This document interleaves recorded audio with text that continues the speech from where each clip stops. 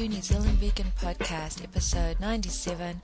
I'm your host, Elizabeth Collins, and I'm this week wanting to talk some more about some things that are weighing on my mind. This podcast has been weighing on me. I've been wanting to do it for a few days, and the trigger has been today. Often there's a catalyst. I'll have some kind of thing happen, and I'm just like, I need to do a podcast. It's wonderful form of therapy, as I've said before.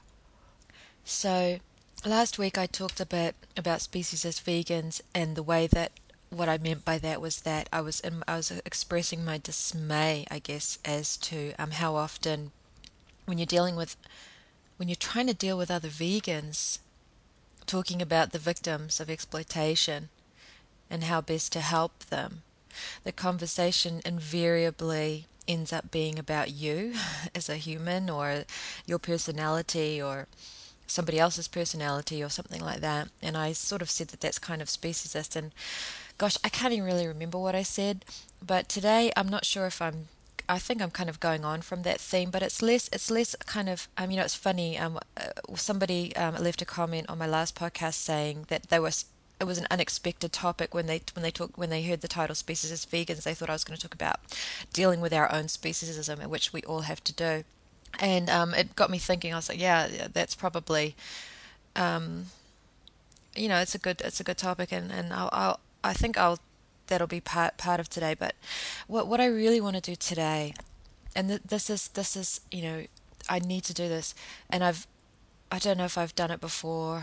I like to think I do it all the time. I mean, I'm trying really hard to always do it, is remind everyone that the focus has to remain on the victims of exploitation. We must never lose sight of them. And I know that sounds like like an unnecessary thing to say, but it's not, because of the stuff that I talked about in my last podcast. And it's just like I'm constantly finding myself when I'm engaging with other people, whether they're non-vegans or vegans, I'm constantly battling this narcissistic human nature that we all seem to suffer from. And I'm constantly finding myself saying, let's go back to the victims. Let's go back to focusing on the victims, because I'll get sucked in away from it as well. I'll get sucked into these personality wars and these egos and, this that kind of thing. It seems to be sort of a curse of human nature that we're so incredibly narcissistic. Is that the right word? Self-obsessed, whatever you want to call it. Self-centered. And I find that vocalizing it helps me. Most of the stuff that I say, it applies. Well, everything that I say, it applies to me just as much as it applies to anyone else. I'm not, sitting on. I'm not sitting on a soapbox and talking as if I am the faultless one. That's not what it's about. But I got told today that I was on my high horse. That's a speciesist term anyway. And that I was in an ivory tower. That's another speciesist term. And I thought, because I wouldn't agree that Meatless Mondays were useful. There's this thing called Meatless Monday. I could do an entire podcast series on that. In fact, I probably should, but it's been talked about very effectively in many places. But anyway, the point is, what I want to talk about today, what I want to remind everyone today is, constantly remember every time you're talking to someone, if something doesn't quite feel right, because you get this feeling when you're talking to them and something's just not quite right. And I've discovered over the last couple of years that I've been doing this, that feeling happens to me anyway when the focus shifts away from the victims and we start talking about ourselves. So like I'll be talking to someone about veganism, a non-vegan in the street or whatever, and then all of a sudden the conversation will shift to something that's not about the victims of exploitation. It'll be about the fact that sometimes you can't avoid it. You'll talk to someone about veganism and they'll say, well, my friend went veganism and she her iron levels dropped. Most of the time they say my friend went vegetarian, and then you have to educate them that it's not the same thing, and that eating copious amounts of dairy and eggs is really bad for you, and that's probably, you know, why you weren't healthy on it. But talking about health and talking about things like that, it gets away from the victims even then. It's important to educate people about health. It's important to acknowledge that it's healthy, and yes, I'm not saying it's not, but we we often lose sight of the victims, and it's really tragic. It's really tragic. Um, so this is my reminder to myself and to everyone, and I'll say that to people. I'll say, let's get back to who this is really about. I mean, I agree that it's, we're all part of this earth and we all deserve consideration. But, I'll sort of remind people, because if you focus people on the victims, like for me, I'm a dedicated vegan. I'm a vegan, I should say, and I will always be vegan because my focus was shifted by others to the victims. And everything I do as a vegan has that focus in mind. And that's how you can do it moment by moment. I did a Spanish podcast. I don't know if I replicated it in English, where I talked about living moment to moment, like every moment. I think I have talked about it, where I talk to people and they're like, oh, it's just too hard. And I'm like, no, it's not. Because once you decide that you don't want to exploit anyone, you don't want to hurt anyone, you really don't, and you just want to do your best as you possibly can on this planet right now, which means you're never free from harming others. You're just not, as a human living in this modern world. You're just not. But every decision you make, you keep that in mind, and you keep the victims in mind, and you. So you if you go out and there's you're going to choose that, and you're going to choose the vegan option, or you're going to go without in that moment, because your focus is on the victims. And it's not just trying to sort of, it's not I wouldn't call it symbolic. It's not symbolic. I'm not trying to say that. I mean, like, if I go to the supermarket and I don't buy the flesh that's there, I know that doesn't mean that that flesh is going to magically disappear and the animal's going to spring back to life, and it's going to reverse what happens to the animal. I know that it's not. So I know that, empirically speaking, to that individual, whether I buy their flesh or not, it's too late. But I'm still not going to buy it, because it's the wrong thing to do morally. And your actions as a vegan, every moment, every decision that you make, because animal use is so pervasive and animal products are so ubiquitous, we're constantly being confronted with a situation where we have to evaluate the choice that we're being given. You can never take anything for granted when you're vegan. Like, I was at work the other night, and there were these seasoned French fries that somebody had bought, and they were on the counter, and they were French fries, potatoes and salt, and then Cajun seasoning, which is like chili powder, or cayenne pepper or something like that, paprika. And I love French fries with chili seasoning on them. Cajun fries, I just adore them. And they were crispy, and they were like really big and thick, and they looked so delicious. And they were there for the taking, because somebody didn't want to eat them. So everybody was like, eating them and saying, oh, do you want one? And even if I was really, really hungry, which I wasn't, but even if I was really, really hungry, I would have said no, because you can't take anything for granted. In fact, I would almost guarantee that, first of all, I wasn't exactly sure what was on them, but I'm sure they were fried in vegetable oil as well. But the vegetable oil that they were fried in may very well, and I mean, I can't guarantee it, I don't know, maybe it was a place that only had French fries as the fries and everything else wasn't fried, but it could have been oil that had animal products fried in the oil, like flesh products and all these things fried in the oil. So there would have been animal products in that oil on those fries, animals, you know, oils. Um, and I don't want to eat animals or their oils.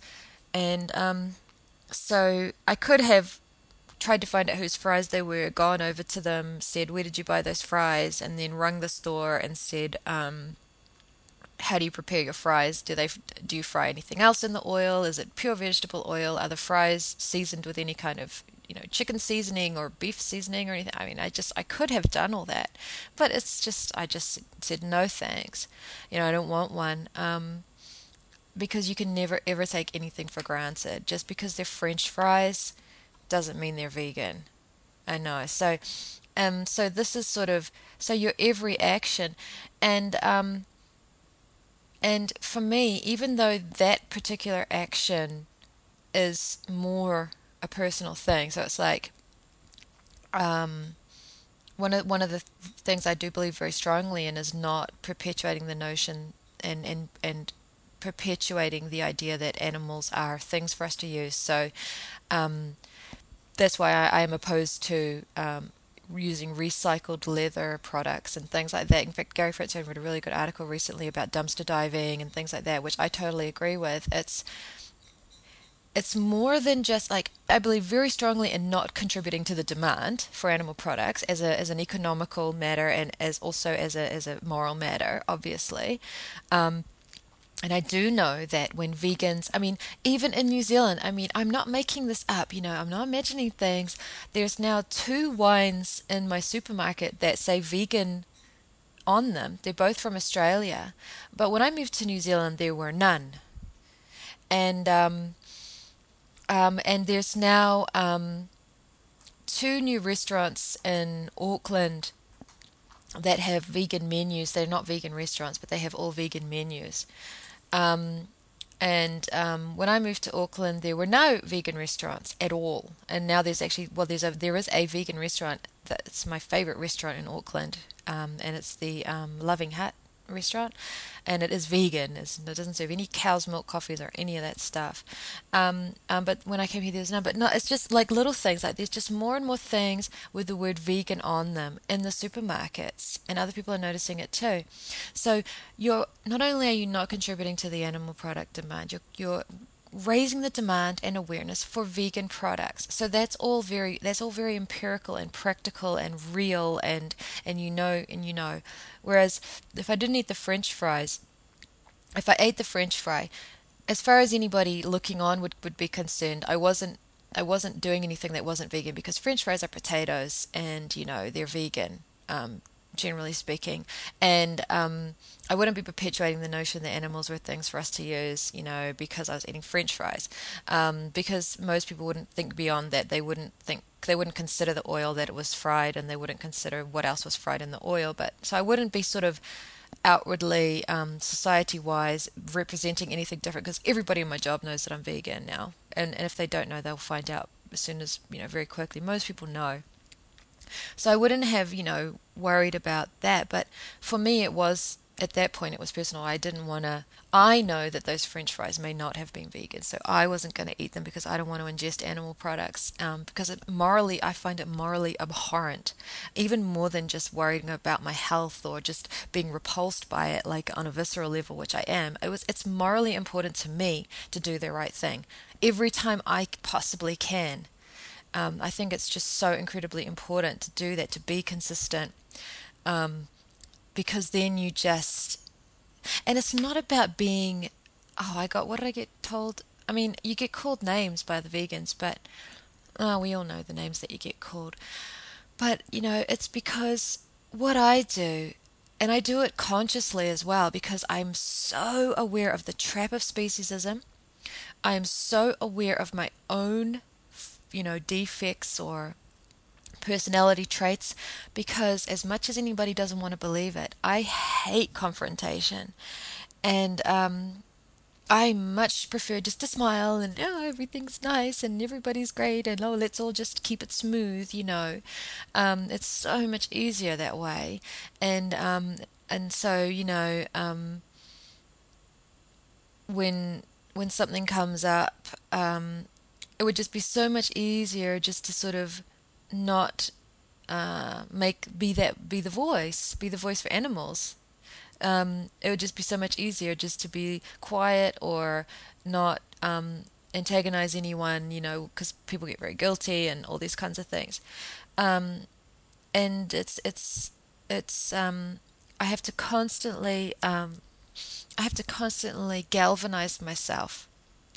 I have to fight against my own speciesism when I sometimes I thought at work there's a kitchen at my job and I work the late shift. But even if it's lunchtime, it's still a lot of people bring their leftover dinner for lunch and they heat it up in the microwave. And I do find the smells really, really repulsive.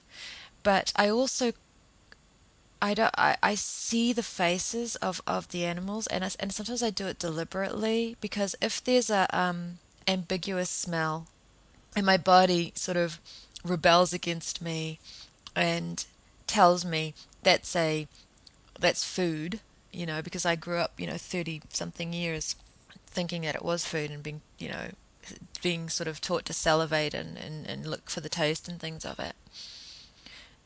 I It offends me. I'm offended by my own body. I'm sure it's sort of like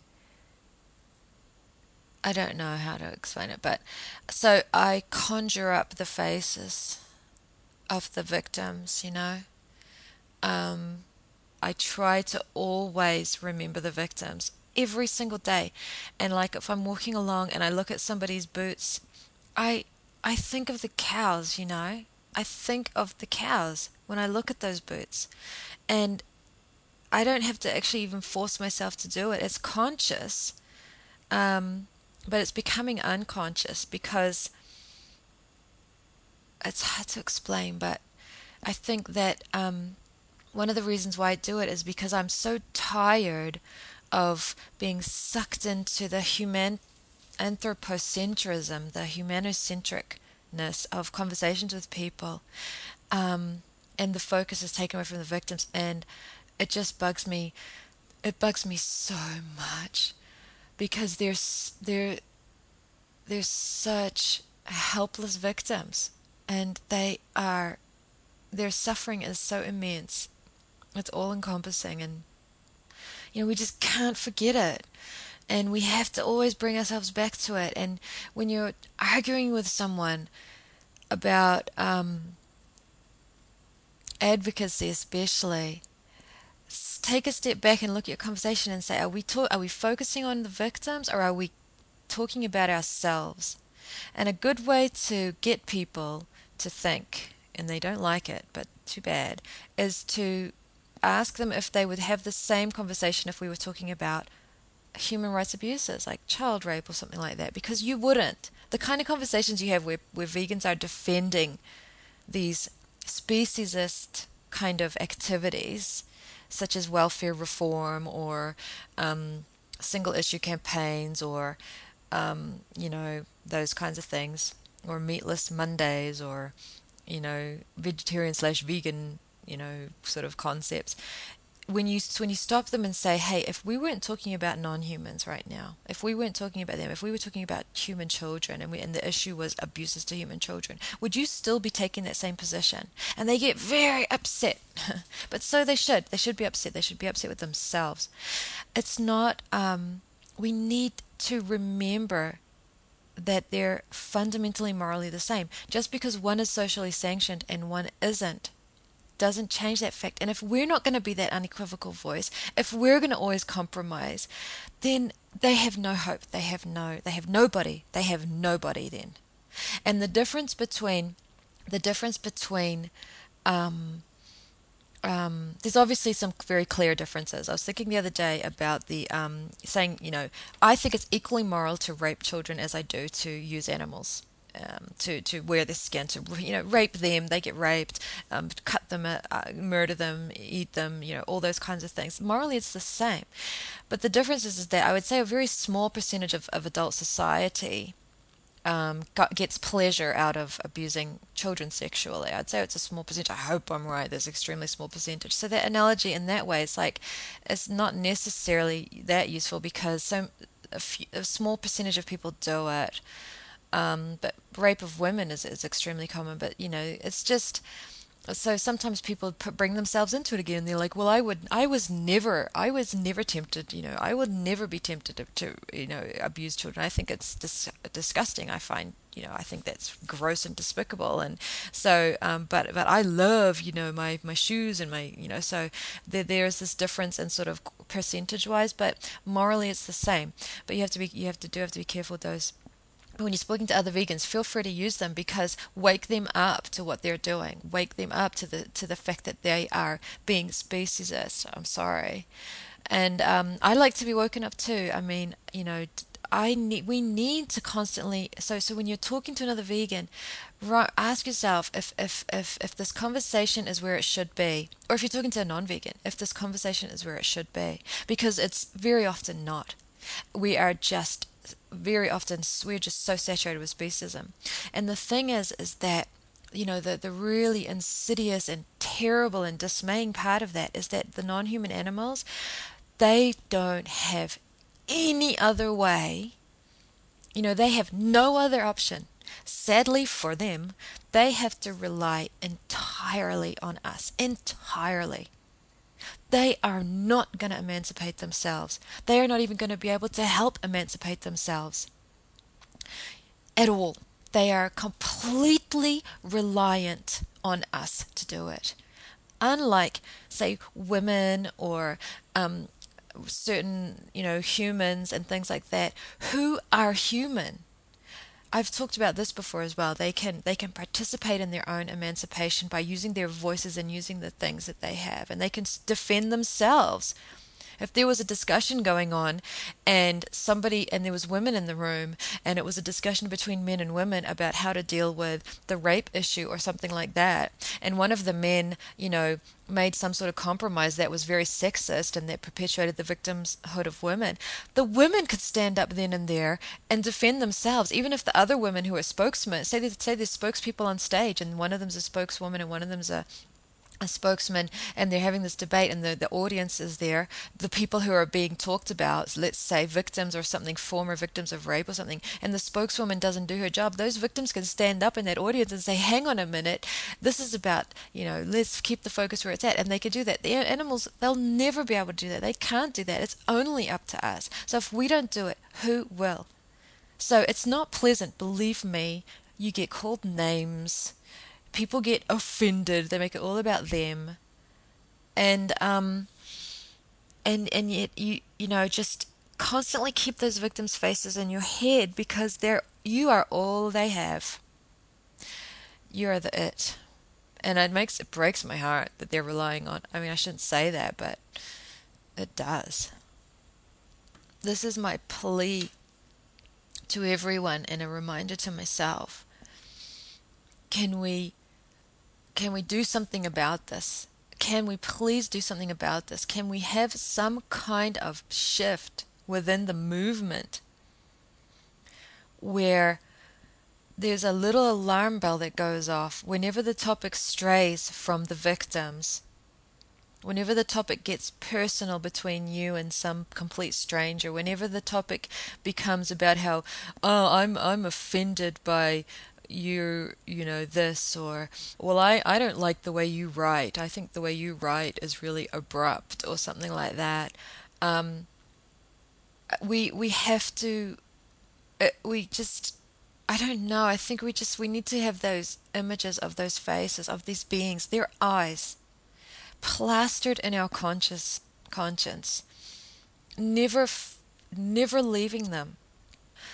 It's I guess it's the same as children, because children, especially very young children, they can't advocate for themselves either. It's only when they get to a certain age. And I mean, for them it is very young and it is possible, and the thing is they will eventually have that.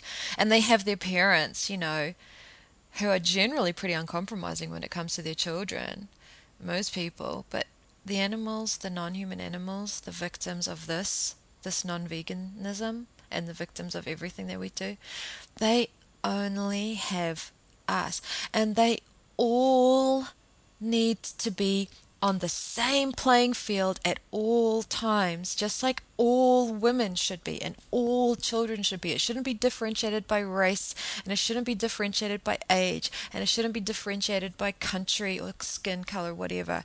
So it shouldn't be differentiated by species. It shouldn't be differentiated by, cuteness with the non-humans or anything like that. We have to always remember this is a, we, this is victims on a monumental scale of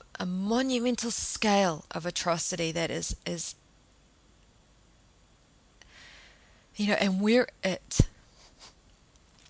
And we're talking about torture chambers and barbaric torture of living beings. And just pick any species, okay? Pick any industry. Pick any animal use. There are extremes of torture that are devastating to even think of, and then there are there are lesser extremes within that industry and things like that. Well, I don't really care about making a comparison of the level of pain and torture. It's all wrong, but any industry, there are horrifically barbaric things that are just devastating. You can't even think about them. They are just so horrific. This is real. This is really happening every single day to millions and millions every second. So if you just, it's nice to live in a little bubble and not think about it. I'm sure. Well, it's our lot. We have to, whether we like it or not, we're on this earth. And if you're vegan, and if you've woken up, try to find ways to enjoy life and to hang out with other friends and to do enjoyable things. And just think, the more people who you wake up to veganism, the more pleasant your social life will be. But you're not going to wake people up unless you keep the focus on the victims. So this is just, how can we do this? How can we keep this in the forefront? I just often say it flat out, like, we need to focus on the victims. I'll say that to people.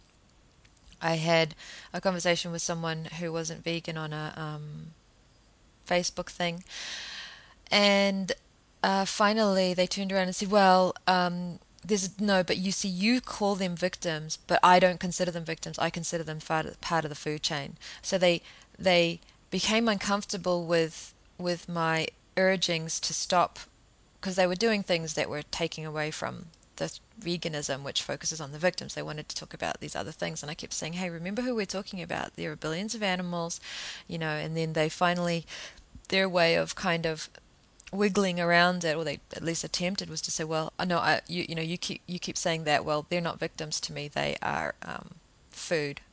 I consider them to be part of the food chain. I don't consider them to be victims. So it doesn't apply. You can't tell me to focus on the victims, because to me there are no victims. So in other words, they don't exist. But it's rare that you'll find someone who says that, and I'm not entirely convinced by that. I think, what happens is people will rather die than admit that they're wrong, and they'd rather take everyone else with them rather than admit that they're wrong ever. I don't know. I will continue to say that as long as it takes, as many times as it takes. And I'm getting better at it too, because I don't get sucked in as much. Like, somebody will say, oh, well, you just insulted me. And I didn't actually, like, anybody can be insulted by anything. But I think that you can easily insult someone. If I say to someone, you are ugly and I think you're stupid, well, there's a deliberate insult. But if I'm talking about advocacy and saying things like, this isn't working because of these reasons, and because it's not focusing on the victims, and that it's perpetuating this paradigm that we're trying to break, and it's not helpful, and then that's not insulting you. That's not even talking about you. It's talking about concepts and ideas. They might be ideas that you support, and you might be personally offended by it, but that's really not the point. And so when people do that, you just say, who are we talking about here? Because I get offended all the time and insulted, if you want to call it, by vegans who perpetuate speciesism and say speciesist things. I find it grossly offensive and abhorrent, but I don't sort of make that the issue of the conversation. Like, it's all about me. It's all about Elizabeth and how she's offended and upset by this. This is the problem now. The problem is that you've upset me. No, it's not about me. And I'm not some kind of like, I'm saying this because I have to do it constantly to myself. It's a constant reminder. It's a constant battle against ourselves. It's a constant battle against our own speciesism to do it. And the victims are, stuck with us. That's it. And so we have a huge obligation to them to put our egos aside and to just try to make everything that we say and do, whether it's to each other or whether it's to non-vegans that we're advocating for, advocating to and engaging with, or just in general, to have in the forefront of our mind who this is all really, really, really about and what they are going through. What is actually really happening to them on a physical, and it's not a illusion or something like that. It's real torture and screaming and agony, and I mean, I'm sorry that we're kind of, I don't know how the world ended up this way. I think it's pretty shameful, because obviously it's not just limited to non-humans. We human beings are doing horrific things to each other. Sometimes you do have to like see the documentaries and watch the videos or read about it. So like for me, I never want to ever see any of these horrific videos or anything like that again. I don't need to see them again. They are burned in my memory, and inadvertently I'm subjected to them anyway, because some vegans post that kind of stuff. And so I have these horrific images that I can't avoid sometimes. But it's almost like 9/11. I never watched it, and I never want to, and I never want to see it. And I didn't have a TV, and I was in Harlem, so when it was happening, I was listening to it on the radio. It was probably one of the worst days of my life, but not as bad as watching Earthlings. But I don't want to see it. I know it happens. I was living there. I don't want to watch the video. I don't want to watch 3,000 people die. I don't want to watch it. But I've been subjected to it because it'll pop up on magazine covers, or I remember I was at the laundromat, and they had on the TV, and so I looked up and I saw one of the brief flashes of video. I've seen very little of the actual video. And then the other day I'm very interested in domestic violence. I shouldn't say interested in, but it's sort of another passion of mine, just like veganism. It's all the same thing. It's all about non-violence. It's all about non-victimization. It's all about non-oppression. So it's all related as far as I'm concerned. But I'm interested in working with domestic violence, helping to, like, sort of as a paid job kind of thing, to try to help, victims of domestic violence, because there's opportunities. And I can't remember what, I was on a documentary or something, and then there was it was like YouTube, and then down the side of YouTube they have other related videos, and then there was a photo of the towers, with the smoke, and I mean I couldn't unsee it. And so this is the same with horrific animal images, images of sometimes you're just subjected to them on the internet, because I am involved with vegan advocacy, and a lot of vegans, like I say, do it, so you can't get away from it sometimes.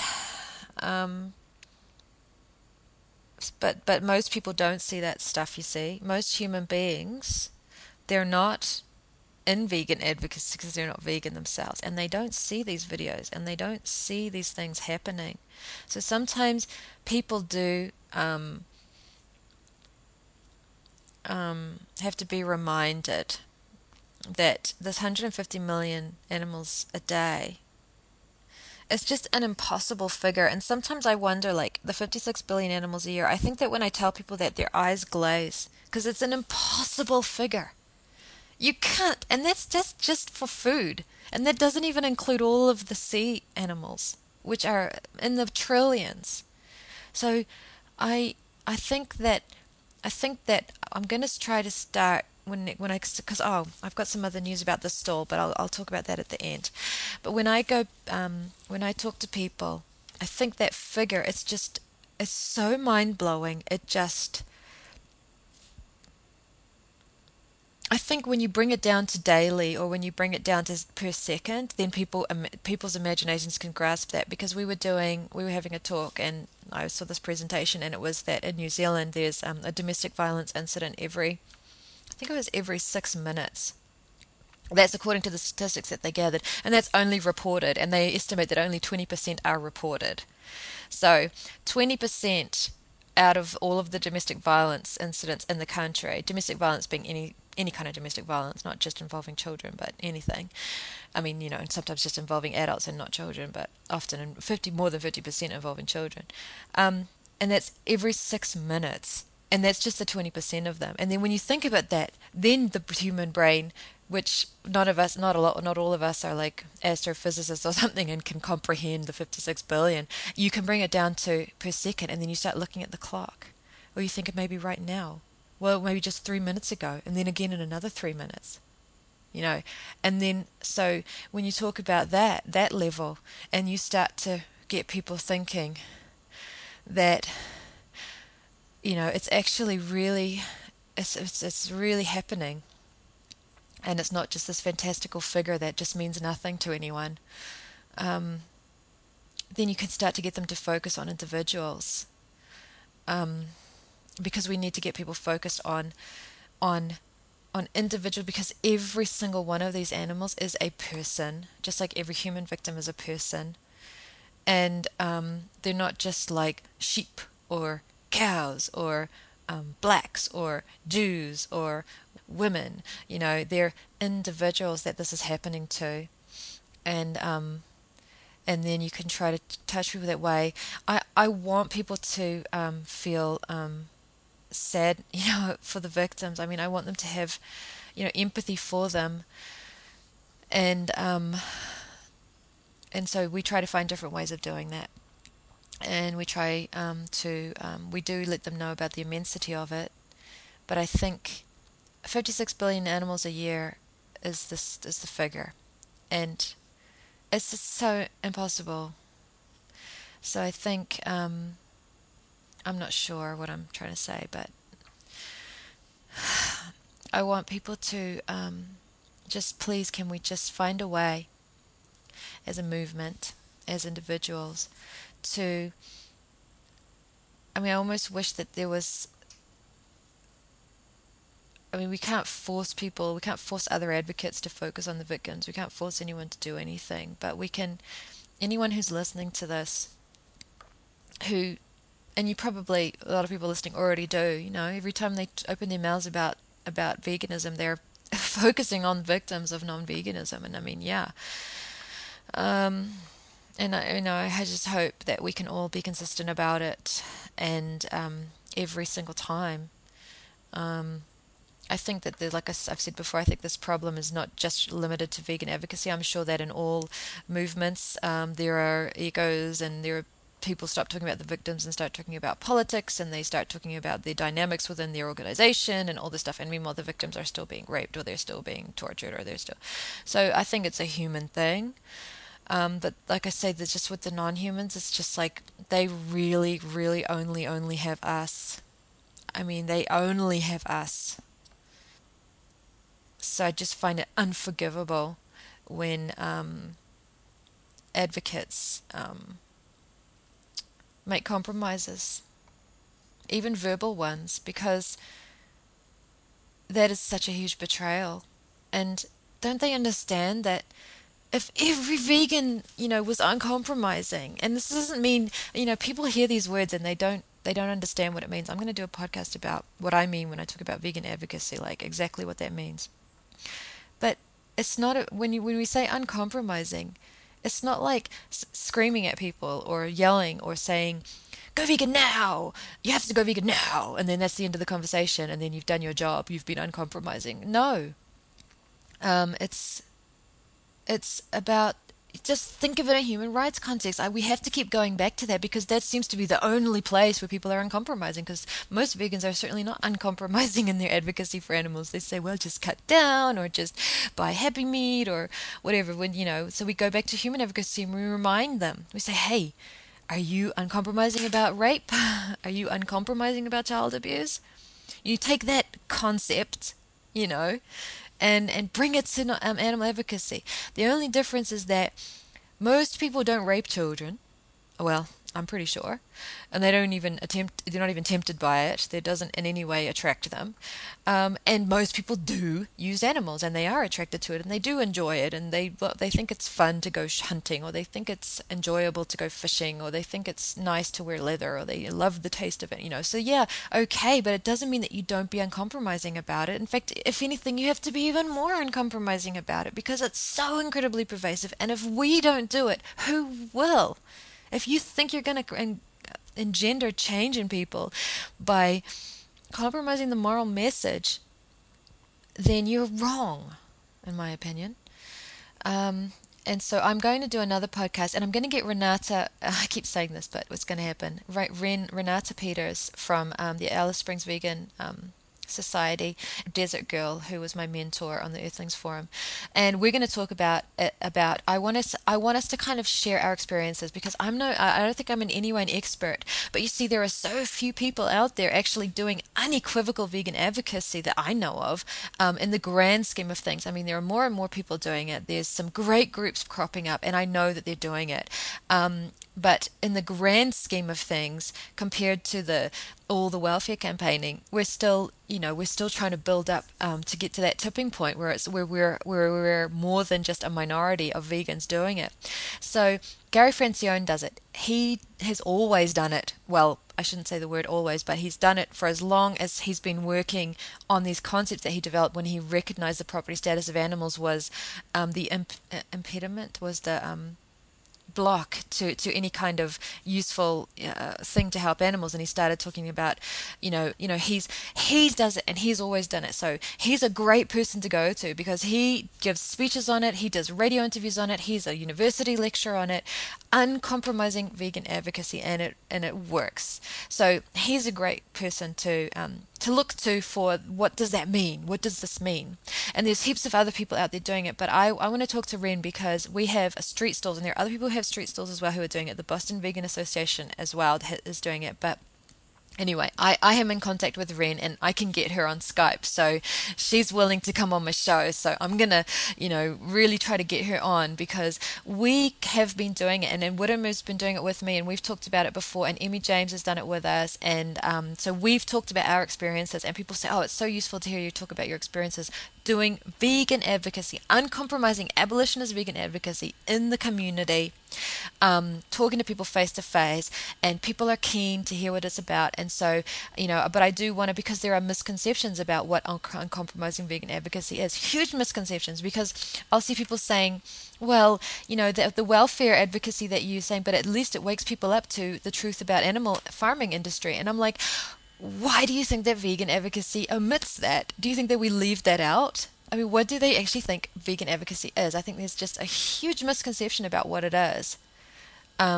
With regard to it, all of these things that they say, well, at least welfare is awakening consciousness about animals. At least welfare is exposing these abuses. At least welfare is, and I'm like, vegan advocacy does all that and more. I mean, that's a huge part of vegan advocacy. It's just the difference is we're not compromising the victims. We're not betraying them by saying to people, you can just do it less, or you can just buy happy meat. It's just, anyway.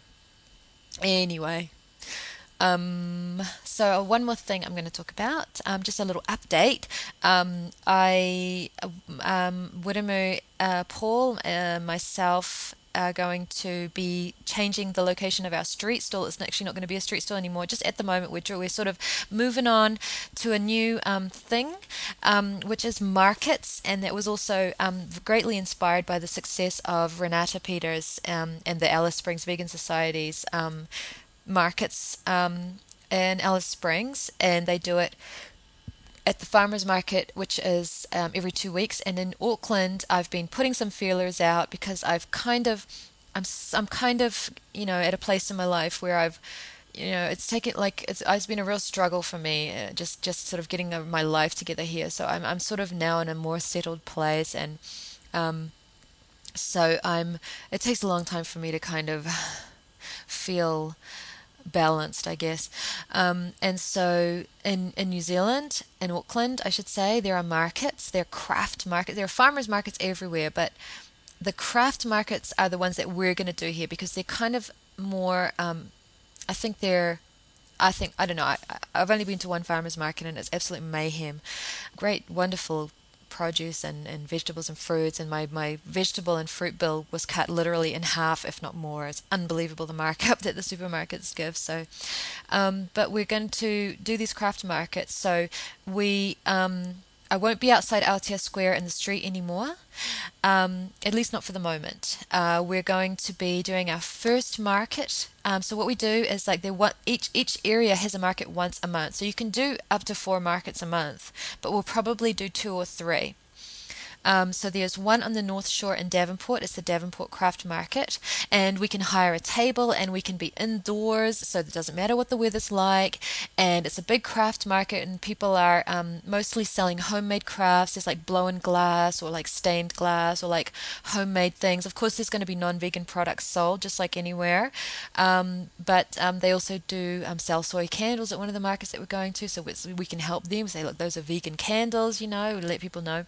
But so we're going to do that. So I'm really excited, and I need to kind of clean up I'm going to start getting some new resources, like new, I don't know if anybody's seen the photos of Renata's store. It's on the Alice Springs Vegan Society's Facebook page, but she has professionally done printed banners and things made out of material, and that it looks very attractive, and the markets that they do here are very professional. Everything's very professionally done. Like our stuff at the street stall is like handwritten stuff on cardboard and like broken plastic, things that are falling over half the time, and it's kind of falling apart in my little table, So we're going to this is part of it. I just wanted to start moving on up and getting out there and getting, I don't care if it's written on cardboard or not. That's not the point. But, it is nice to sort of have something that's visually attractive that people can look at, and they sort of, I don't know. It's all these kinds of things. But so hopefully we'll have a bigger table, because we can rent one from the Devonport, and it's 2 meters by 2 meters space. And then the other market we're doing is Mount Eden, which is on the other side of Auckland, and they're once a month. So the markets are kind of staggered. So the Devonport one's once a month on Sunday, every first Sunday, and then the Mount Eden one is like every second Saturday. And then there's one over in Birkenhead, which is another on the North Shore of Auckland, and that's probably every third Sunday or something like that. So we can go to these different markets and they don't clash with each other, because a lot of the vendors go to these different markets as well because they make their money selling their stuff. So we had a great reception. We went and spoke to the organizers of one of them. They were very welcoming. We told them we were doing vegan advocacy, and they were very welcoming, and they said, that's wonderful, come. And then the Devonport one, we said, we're doing vegan advocacy, and then they said, yes, please come. So, it's not that expensive. It's $20 for a table. I think that it depends on the kind of place that it is. If you want to give away food, you have to get, I know Ren's had to get like a license and things, which can be a few $100s. But once you do the initial investment, it's really, really worth it. You don't need a lot of money to do vegan advocacy. You just don't.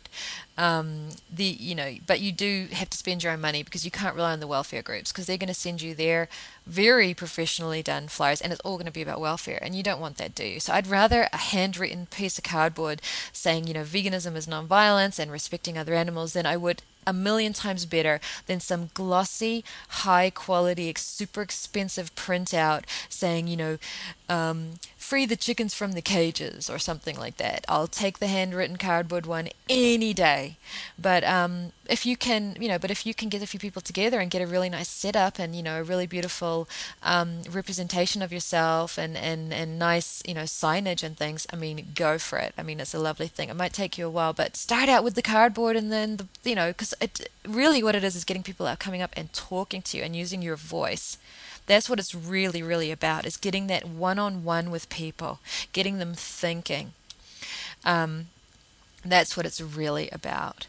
So just start doing it. You just need a piece of cardboard and a sign to start, and you can print out some pamphlets. I mean, you can print out a few pamphlets. They're all available online. We've got some links to some great pamphlets on our website, nzvegan.com. On the page under advocacy, there's a page called literature.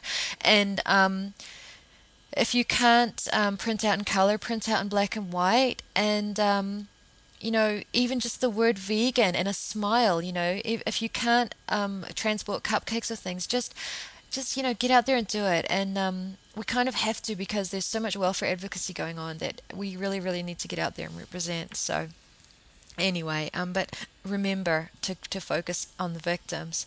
And that's not stating the obvious, because I find that it often gets we get sidetracked, and that's just what really makes me sad. And I try to stop it in myself, and I try to stop it in others. Sometimes it doesn't make you popular, but isn't it strange though? But anyway, people are very complicated. So that's the news from the stall, and so I'm excited. The first market is August 5th, and we're going to post about it. We'll alert, we'll put it on our site, and I'm going to try to take photos of it, because it'll look different, hopefully. I think in the beginning, I'm going to still have the same sort of stuff, but I will be gradually.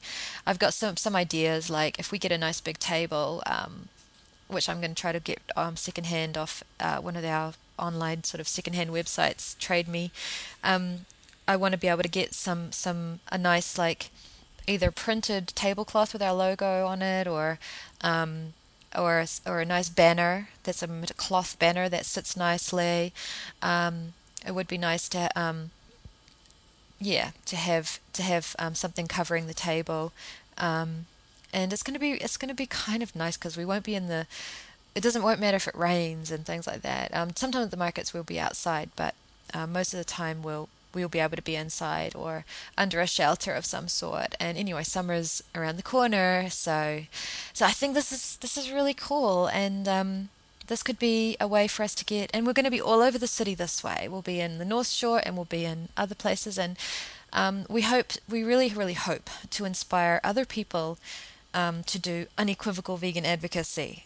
We really, really hope that we can be an example of how easy it is to do. It only takes a couple of people, and you just get out there, and as long as the message is consistent, and as long as it's the right message, though,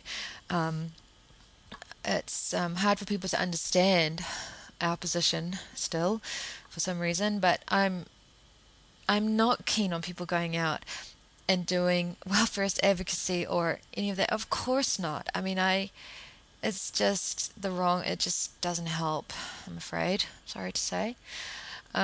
So we really, really want people to learn about how to advocate for veganism unequivocally. And it's not, and don't, just think before you speak. It's like, it doesn't mean you don't talk to people about industry and then the horrible things that happen to animals. It doesn't mean that you don't talk to people about diet. It doesn't mean that you don't talk to people about the environment, but it means that you focus on veganism, not cutting down, not vegetarianism, not cage-free. It means that you focus their attention on the justice and the respect and the non-violence and these kind of really super fundamental, important concepts that resonate with people to their core. And you work with them. People don't, that people are not going to come up and say, right, I'm going to go vegan right now. But you work with them And it's not about saying, well, it's all or nothing. That's just another lie that people tell about us. It's not about expecting people to go vegan overnight. That's just another lie that people tell about us. It's about presenting the truth and presenting the goal and presenting the answer to this to people. And they will walk away from your stall and they will do it in their own time, and there's nothing you can do about that. And you acknowledge that people will say, I'm not going to go vegan right now, I've still got to do da da da, and you say, okay, well, you can transition. You just this is how you work towards it. I try to tell people to live moment by moment. I say, don't look at your whole life ahead of you with this whole big, I can't do this, I can't do that thing. Live moment by moment. Change your thinking. Look at other animals as beings, as individuals, and change your thinking. So the next time you go shopping, make your actions based on this new paradigm of thought, this new consciousness. You've just told me you don't want to hurt animals. You've just been sort of told by me that not being vegan hurts animals. So now what are you going to do with that information? And yeah, it'll take some people more time than others, and we acknowledge that, but we never compromise. We never lie to them. And we never allow for the victims to be betrayed. We just can't do that. So anyway, I don't know. So I will probably come back and do another episode soon. Really excited to be talking about the street stall stuff and sharing experiences. I'm talking to someone who's running a really successful stall, and like I say, there are other groups out there who are doing fantastic things.